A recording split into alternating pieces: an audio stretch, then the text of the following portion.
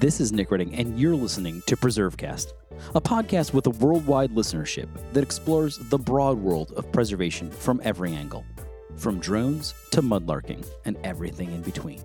Now, let's get preserving. I've been following Colleen's blog for many years, and I've always found her analysis to be some of the very best out there for visitor-serving organizations and other cultural institutions. A voice I knew we had to bring to our growing PreserveCast audience. This is Nick Redding, and you're listening to PreserveCast. Today, we're thrilled to be joined by Colleen Dillenschneider, who is the Chief Market Engagement Officer for Impacts, which is a global leader in the predictive market intelligence and related technologies, which is a whole lot to say. She is a data-driven mind and works in the world of cultural visitor-serving organizations. We're going to talk about what all that means and why it's so important, particularly at a moment in time right now as we come out of this pandemic, and how museums and aquariums and zoos and historic sites pivot and figure out how they bring visitors back.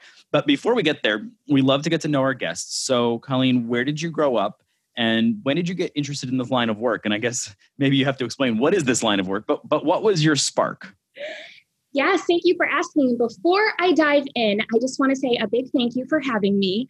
I have learned so many interesting things through PreserveCast, like what is gastroegyptology, and you started a deep dive into the Green Book for me. So I'm thrilled to be here and to be talking data and my experiences, and I'm glad that it may be of interest.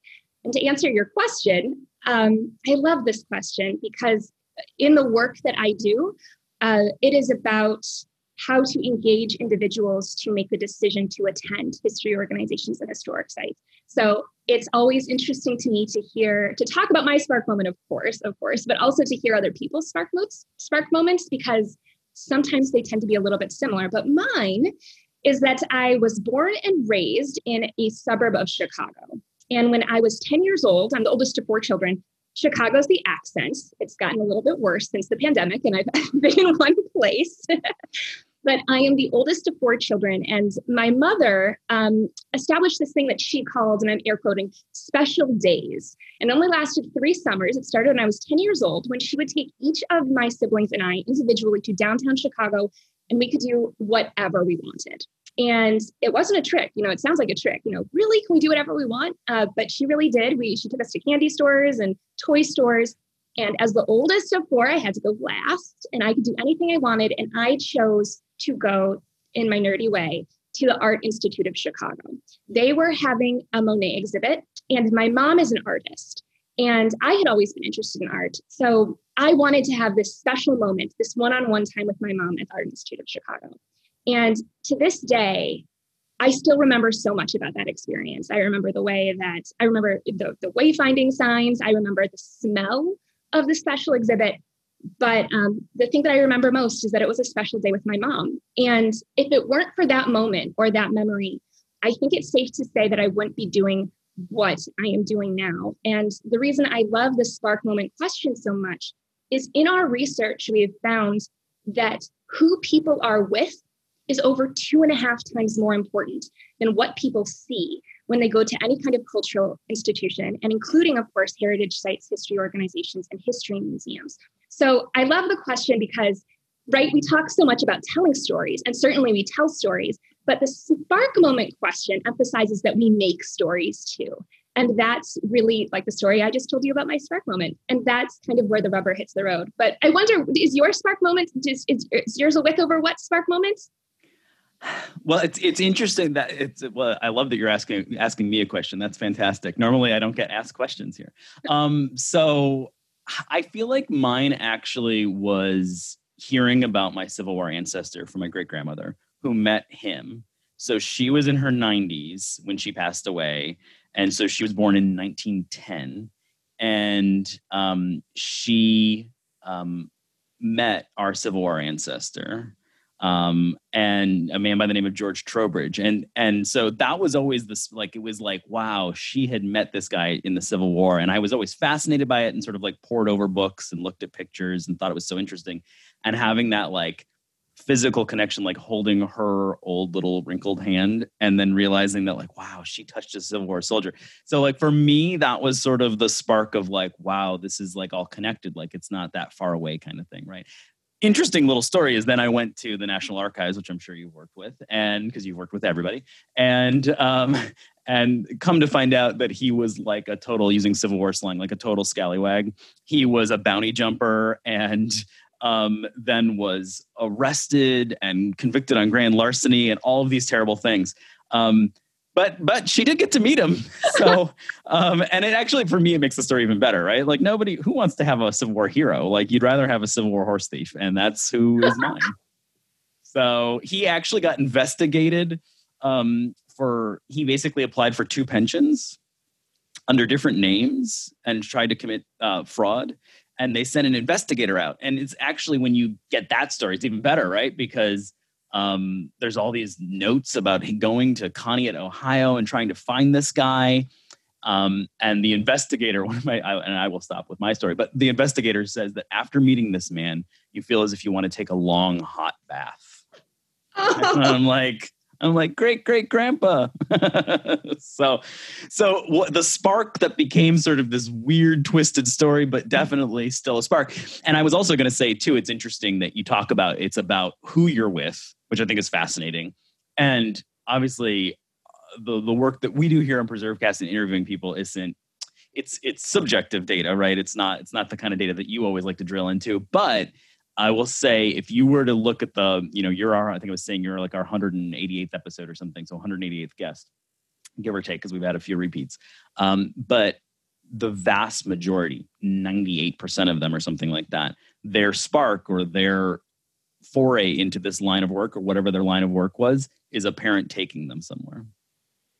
Right. So, yeah. And it's about who they were with in that moment and what they felt at that moment. So, yeah, your data bears out what we have heard, at least anecdotally as well. Absolutely. And yours has that with component memory too of your grandmother. You mentioned even just that memory of holding her hand, holding the hand of a person who, it's that personal connection that can really spark that excitement for the past and for history and for cultural experiences on the whole. So thank you for sharing your spark moment as well. Yeah, I'm glad I got to do that. So, okay. So you have this spark. You have these cool days, which I love this idea. I have a daughter, and I kind of want to steal that idea. But what's your first job in the field? Like, well, I guess also, how do you study to become what you are? Because you're unique. I mean, we're all unique, but you're particularly unique. There's not a lot of people that do what you do and the niche that you're in. But you go and study what, and then you go and work where? Oh, great question. My career path has been unique. In that it's one of those career paths that you couldn't have seen coming. It's very much time of the internet centric. I studied, my undergrad, I went to the University of Chicago, and from an academic standpoint, I studied English and visual arts. I was always back to the Art Institute, I was always interested in art and art theory and art history. And while I was at the University of Chicago, I had a job at the Smart Museum of Art, which is our art museum on campus. And I had always known I was interested in art and museums, again, the spark moment. So when I graduated, I moved out to Seattle, and my very first full-time job, actually my only full-time job before I was picked up by Impacts, with a cultural visitor serving organization, was with the Pacific Science Center in Seattle. And I worked there for 2 years as the special events coordinator, bringing in alpaca farmers and for science days and planning large-scale science events. And that's where I kind of realized that what I was interested in was, I'm a nerd. I'm a hardcore Ravenclaw. You can't get more Ravenclaw than I'm a book lover, total bookworm. I'm absolutely taking all of the information I can get. It comes across in the blog. Yeah. If you're trying to hide it, you're not doing a good job of it. So it's very clear. Yeah. Thank you. Yeah. Well, good. Yep. It is correct. So I went out there, and I worked at the Pacific Science Center. And then from there, I realized that what I was really interested in was getting people excited about learning. And that's when I realized that I had that kind of moment where it was, what do I want to do? So I went out to grad school. I went to the University of Southern California to pursue and received my master's of public administration and nonprofit management. But when I was there, I started a blog. That's when I started Know Your Own Bone.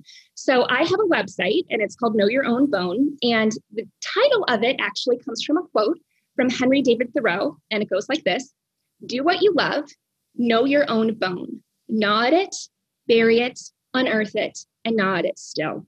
And at the time that I created Know Your Own Bone over 10 years ago, I was, a grad school in pajamas writing about what was happening on the internet and aggregating what museums were doing on the internet. Because at that time, 10 years ago, museums were just starting to get on Twitter. People were still saying, I still remember, at one of the first conferences I got to attend as a speaker, people were saying, what do we need to do about Bookface? Should we be on the Bookface? And so I just still remember it. Things were really changing then. So thanks to the website, my first ever speaking engagement was with IMLS, Institute of Museum and Library Services. And from there, things spiraled. I was picked up. I was doing, so I was leaving school to do some speaking engagements, and that on the road at the Association of Zoos and Aquariums conference was where I got picked up by Impax, the company that I work with now. And they said, hey, there's a rogue millennial on the loose. She's talking about how museums should use social media. The data is showing that digital engagement is increasingly important for the solvency of museums and organizations. You should really look into this person. And at the time, the company had said, all right, we'll let you keep. Well, I said, can I keep Know Your Own Bone? And they said, well, for today you can. For today you can, and we'll check back, tomorrow, essentially. And of course, like once a month, it would be, okay, can we still do Know Your Own Bone? And then we are a research company. So I started asking if we could share our non-proprietary data for the industry on Know Your Own Bone. And I started doing that. And then it spiraled and it got, 1,000 readers, then 2,000 readers, then 10,000 readers. And it's spiraled from there. And now it has, tens of thousands of readers. And it just spiraled from there. And the company said, well, okay, thank you. I think that we'll let Know Your Own Bone stick around. So every other Wednesday at this point, I share high confidence market research to help inform strategic decisions for cultural institutions. And that includes exhibit-based institutions, like, of course, history museums, historic sites, historic houses, but also zoos, aquariums, and other types of museums, as well as symphonies, orchestras, and other performing arts organizations. Yeah, and I feel like even if, let's say, and we're going to talk about this, even if you have an organization that doesn't serve visitors, there's always something to glean from it, right? It's just like, what are people thinking? How are they impacting place? You do a lot, there's stuff about fundraising and what appeals to people and how you get people to give and engage. And I think if you're not checking it out regularly, you're missing something if you work in this field. So you should be living there, and there's so much content you could spend years going back through all of the old posts. So let's talk a little bit about Impax. How long has this company existed? Who do you serve and what do you provide? So if someone's listening and is like, oh, well, I want to hire Colleen or Impax to do something for my organization or the museum I work at, what is it that they could hire you to do? Yeah, absolutely. Thank you for asking. We are Impax started, I want to say 15 years ago, or 15 to 18 years ago. And we were predominantly, until I joined on, we did not do very much work with visitor serving organizations. Our primary clients as a predictive technology and market research company were the government. We did a lot of work and do a lot of work with the Department of State, as well as for-profit and specifically entertainment clients. We have a whole section of our company that works with the entertainment industry. And really, when we first started getting into museums, it was at the request of a foundation.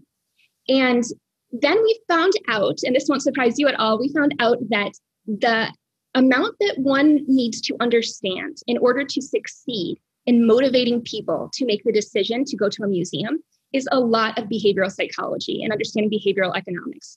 And we found that having the research and investing in the research and figuring out, how someone is going to decide what museum they're going to go to, that they're going to go to a museum at all, to get in the car and drive X number of miles, to park, to pay an added fee to park, to play real life Frogger across the street, to avoid or embrace the gift shop. There are so many decisions that it benefits our company as a research company that aims to motivate different behaviors to understand. So at that point, collecting information about museums became a little bit of our R&D. So that's kind of how we started. But right now, Impax Experience, we have we have expanded and realized that we might provide some additional value to cultural organizations.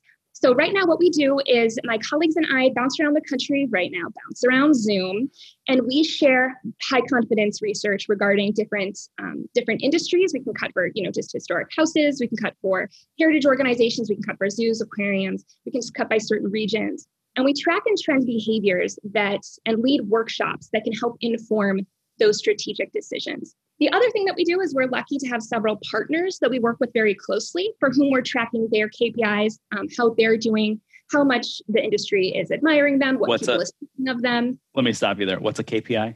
Great question. A KPI is a key performance indicator. So it is a measurement that or an organization will track over time to assess its sustainability and its health. And it could be there are KPIs for how well an organization is achieving its mission. And there are also, of course, KPIs relating to revenue and also how many people are we inviting through the door and how are we engaging them. So we take up in some, we can do workshops for groups of people, but we also work with specific partners to figure out things like, hey, what's the best membership structure for us? What's our data-informed optimal price point? Do we need should we build this new addition to our space right now? Or is that not going to increase our attendance? And if it is, how much is it going to increase our attendance? So we can really get to the bottom of those questions. So any data that you need or you need to interrogate, you can pick up the phone or send an email over and you guys can help them out with that. Where do they, we're going to give you a chance at the end to give a plug, but where do they go? And we'll have a show note and some links here, but where's the best place to find all the information about Impacts? Great. Go ahead. Well, first of all, if you are a Know Your Own Bone reader, thank you very much. There are links to Impacts Experience on Know Your Own Bone, and we're also impactsexperience.com. So with a hyphen. So why don't we take a quick break here and come back and then talk about the best way to begin to get more data focused as a nonprofit executive. And we'll do that right here on PreserveCast. We want to thank Civil War Trails, Inc. for sponsoring today's episode of PreserveCast. Civil War Trails is the world's largest open-air museum, offering over 1,350 sites across 6 states. Paddle to Frederick Douglass's birthplace on Maryland's Eastern Shore. Follow the Antietam campaign by car or bike and hike the South Mountain Battlefield. Follow Civil War Trails and create some history of your own. Visit civilwartrails.org to plan your trip today. We're talking with Colleen Dillenschneider today on PreserveCast, and thrilled to be digging into all of the background of her work and the work that she does at Impacts Experience. And we've been talking prior to our break with Colleen about how that works at Impacts and what Impacts can provide for potential clients. But so data for a cultural nonprofit executive, which however you want to define that, whether they're working in a zoo, a museum, a historic site, it's really important, but it's also, I think, would be easy to say is daunting. There's just so much. If you're talking to somebody, an executive who hasn't really done this before, what's the best single way to get more data focused? What's the sort of the gateway drug to data that you would encourage them to take? That's a great question. Well, as you know, of course, and listeners know, data is very much a hot topic right now. So there seems to be an understanding that it is a good idea to aim to be a data-informed organization that adheres to the needs or contemplates the needs of the audiences that an organization is looking to serve. What we find is that, of course, one of the most obvious challenges, and if we were to ask leaders of cultural institutions what they might say the biggest challenge is, I wouldn't be surprised if they said that it was funding. High confidence market research can be, particularly market research, can be expensive if you want to survey audiences that not only are coming, but those people who aren't coming. And how do we get them in the door, especially at a time right now when diversity, equity, inclusion, and justice are so important. So that's one thing. So that is important. So just acknowledging the importance of data on the whole and working with communities, getting together with folks who can maybe share the cost when it's needed, but also utilizing those tools that are already out there, things like Know Your Own Phone. Pew Research always has data coming out that you can just find on the internet, can help start to have some more data-informed thinking.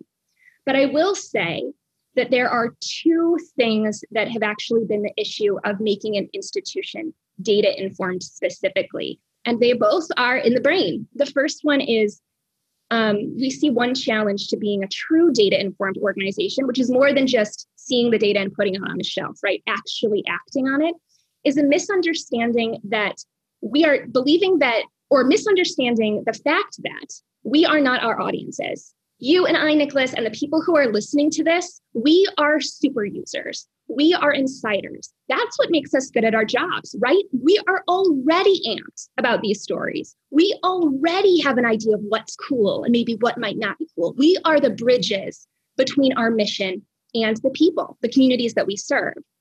But one error that we seem to see happen is thinking that because we insiders like something, that that's exactly the way that the rest of the United States thinks. So people can't see me right now. They can't see me nodding my head in agreement. But yeah, I see this over and over again. And I even see it in our own work, and we're always trying to correct it. We're in the weeds in our work and thinking that people are following us that closely, and that, sometimes you have to step back and just remind people of the basics. It almost seems like. But you were about to give an example. I'm curious where you're headed with this. Yeah, you're exactly right. We one of the kind of pithy things that we often say is that we in the institution or in the industry, we can determine importance. We are the educated insiders who can say out loud with our microphones, this is important. But it is the market and our communities that determine relevance and how much they're going to listen to that message. And if we're just standing in a corner saying something's important, but we haven't created that bridge, then are we really serving our mission? And are we really educating and inspiring our audiences? So that's kind of a key question that we often that we kind of often confront.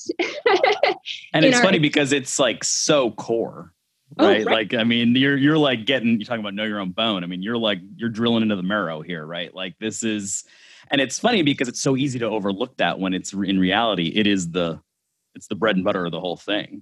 Right, absolutely. And one example that's particularly relevant for heritage sites and history organizations is that we find that within the industry, we tend to be, and I am too, really hung up on the words. We are not a historic site. We are a historic house. We are not a cemetery. We are a monument. We are not a historic building. We are a mural. We are not a this, we are a that. But one thing that's very clear in the research is that the market doesn't make those distinctions. We ask people about the last historic house they visited, and they'll say something that's a heritage site or living history museum or something that the people within that institution identify as something completely different. And so even to your point about the basics, sometimes we get so hung up on the words that we're using that we miss these big flags that can help us figure out the trends that we should be focusing on.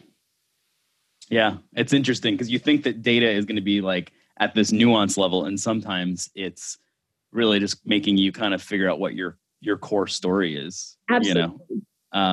So let's talk about this for a second. So your work, I mean, almost exclusively focuses on visitor serving cultural institutions.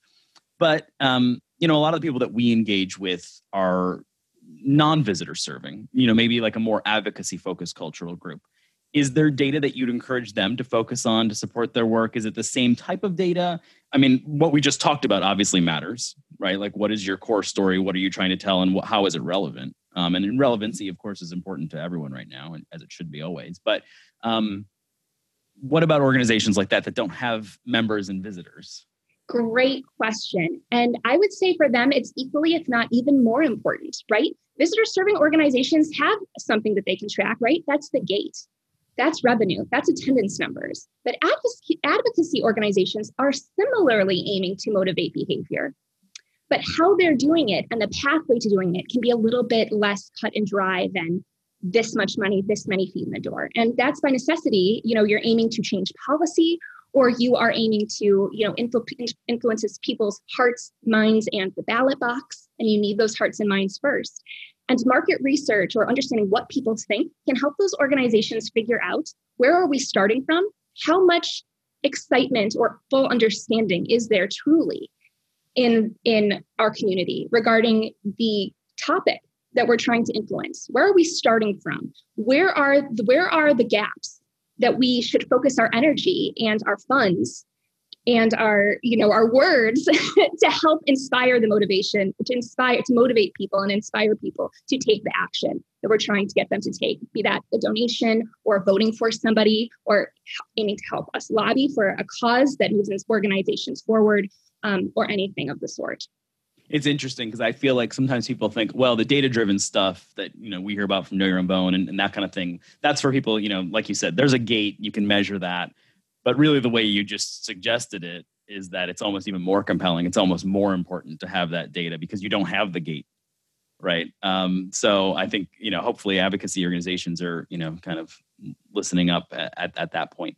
So before we conclude here, because I'm sure you've got some data to drill into today, the pandemic, does it change everything we thought we knew about this industry? Are the fundamentals still the same? What trends are you looking for that are going to tell you that? I know we're asking you to look into the crystal ball at this point, but are there fundamentals there? Do they still exist? Everybody's got to be just sort of wondering what's next, right? Absolutely. Perhaps the thing that influences the biggest changes that we're seeing, and it's predicted that we'll continue to see, is when people were at home during the pandemic, we got very used to using our devices and spending time online. Now, one thing that's interesting that we often tend to forget in the industry is that even before the pandemic, our audiences were already online, spending many hours a day on digital platforms, on their computers, on their phones. And now they have been, during the pandemic, even more so, just in different places, just at home, rather than out and about taking selfies or at work.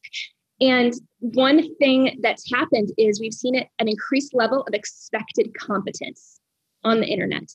And that absolutely impacts cultural institutions, because sometimes there's a mindset that we might get an added bonus for posting things on Instagram, but we don't. It's an expectation that we will be responding to questions, that we will have an online ticketing system that isn't harder to get than a mortgage, that's going to be streamlined and is going to be as easy to figure out as possible. And one thing we are seeing, a big change that we've seen during the pandemic, is we're seeing there are some people who have been interested in visiting cultural institutions, made the plan, got to the ticketing system, decided it was too much of a hassle, and decided to do something else.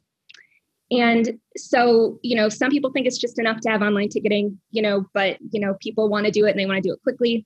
So the increase in digital is going to affect a lot of things. But one thing I do want to say as a takeaway to listeners is you hit on a really good point, and that is, are things completely different? What's changed in terms of how we're perceived? And we have seen overall the perception that cultural institutions, and specifically exhibit-based cultural institutions, so history museums, zoos, aquariums, are even greater assets to their community than they were believed to be before the pandemic. Now, there's a lot of reasons for that. A lot of institutions did what we were talking about. They moved things online and showed their relevance, and they met the market where they were. They started— People miss them. Exactly. People miss them. And many of them started talking about important topics, figuring out things like diversity, equity, inclusion, and justice, topics where before they weren't talking about as much. And people are seeing institutions walk their talks in terms of what they stand for their missions a little bit more. So while things are different, and again, attendance is not expected to recover until at least 2022. So 2021 is again going to be a difficult year. We are projecting around 70% of attendance to cultural institutions on average, 70% of 2019 attendance.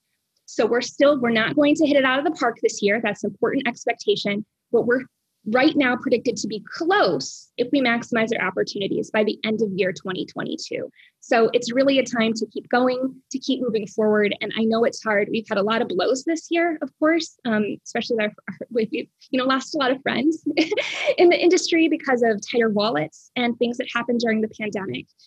But things are looking hopeful that if we can continue to keep the gains that we have established in terms of things like trust and accountability and credibility and how big of an asset we are to our communities, that we may be able to recover, and that the pandemic might have even set us up for an even stronger future.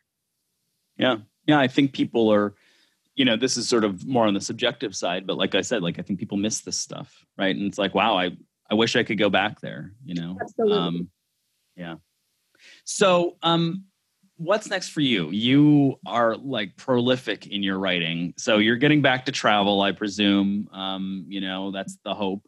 Are you writing a book? Are you doing a blog? Are you going to have your own podcast? Is there, an HGTV show coming up? What's next for you?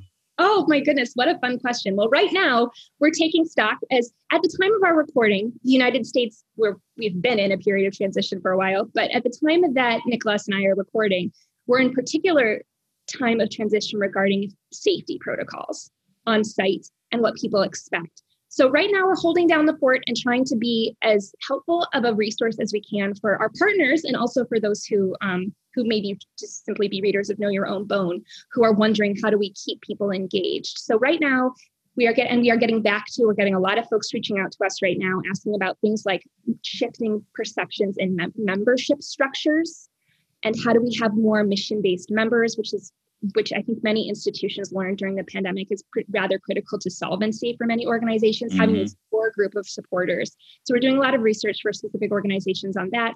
A lot of folks are reaching out to us right now to know their data-informed optimal price point. Hey, we've been closed. People are coming back. They miss us. So there's some market potential there. At the same time, we don't want to be priced so high that people choose to go to the beach instead or something else.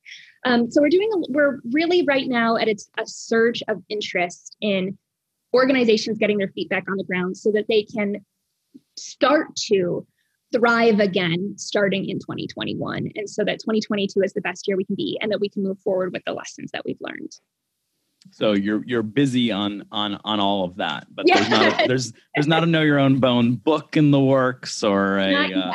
It's funny you should ask that. We were in the process of writing a book right before the pandemic struck. And now everything's changed. And thank goodness, we didn't do anything there, because right now the pandemic really spearheaded and accelerated is probably the right word. A lot of trends that we were already seeing. Sure. And so the realities right now are realities that we could have seen coming, but we might have seen them coming 10 or 15 years at the pace that, our industry moves. Yeah. So there was one in process, and now we're seeing where things pan out. And to your point, we're still looking, and we will be looking for a long time to see how much things have changed. Has the pandemic shifted the demographics of who visits these institutions, or how they connect to these organizations and their missions? Mm-hmm. And will they expect ongoing permanent digital content the way that, it's been provided? Does it have to be hybrid? Do you have to offer it in person and, online? And how do you fund something like that? Yeah, it's, and I also think, the experience with even PPP loans, where we made them available to cultural institutions, that was a real shift. Previously, nonprofits and cultural institutions never were eligible for that kind of thing. Yeah. So it's sort of this policy shift in suggesting that these places matter, and we're gonna fund these sorts of things. We're gonna keep them alive. Absolutely. Which is, just a little shift there. So where can people find you? They wanna follow you, plug yourself again. Where do we find you on social media? All those places. Yeah, absolutely. Thank you for asking. You can find me at ColleenDillon.com, ColleenDil.com. And there you can see links to Impact's Experience. You can also find me at Impact's Experience. We are, again, a firm that is happy. We're constantly in market, monitoring perceptions and behaviors surrounding cultural organizations. So we're happy to share information with you and your organization, or collect information we don't have that we might not have on behalf of your institution, to get to the core of your audiences, to help you, of course, reach your goals of educating and inspiring your communities, and aid you in the important work that you do. Cool. And last but not least, most difficult question we normally ask: what's your favorite historic place or site? Oh, that is a difficult question. Right. It's like picking your favorite child. I can't. Let's pick one that's not a client organization. Oh, I have so many. Don't pick a client. I would encourage you not to pick a client. I'm not going to pick a client. I'm going to pick an institution with which I have not worked professionally, but do have a strong personal relationship with. I'm going to pick the Paul Revere House. You've been posting about them lately. Yeah, I have been. Yes, my family is a very big, it's just, we grew up. I don't even know how, I think it started with my grandfather. But ever since I was a child, Paul Revere has been the symbol in our family of how when people come together, we all play our roles in history, and how when people come together and play their part, anything is possible. And of course, like in that example, it's creating a new nation. And today, to make that relevant today, that's overcoming a global pandemic. That's, uprising against racial injustice. It's how we can come together to really overcome things, and how Paul Revere, in that theory of things, or on that kind of concept, can be a symbol for the power that we all have as individuals to make a difference. And for that reason, whenever I go to Boston, I will always stop at the Paul Revere House. And we're talking about with over what, and the power of the stories that our families tell us and that our families share with us. And that's another one for me that's particularly powerful. Well, I like it, and I also like that it's never been selected before. So there's a new one. We need to get a map going of all of these favorite places, because we've done everything from like restrooms, like a amazing restroom in a train station, to the Paul Revere house. So you never know what someone's going to select. Perfect. I'm imagining a great big poster with a lot of push pins. Yeah, exactly. So this has been fantastic.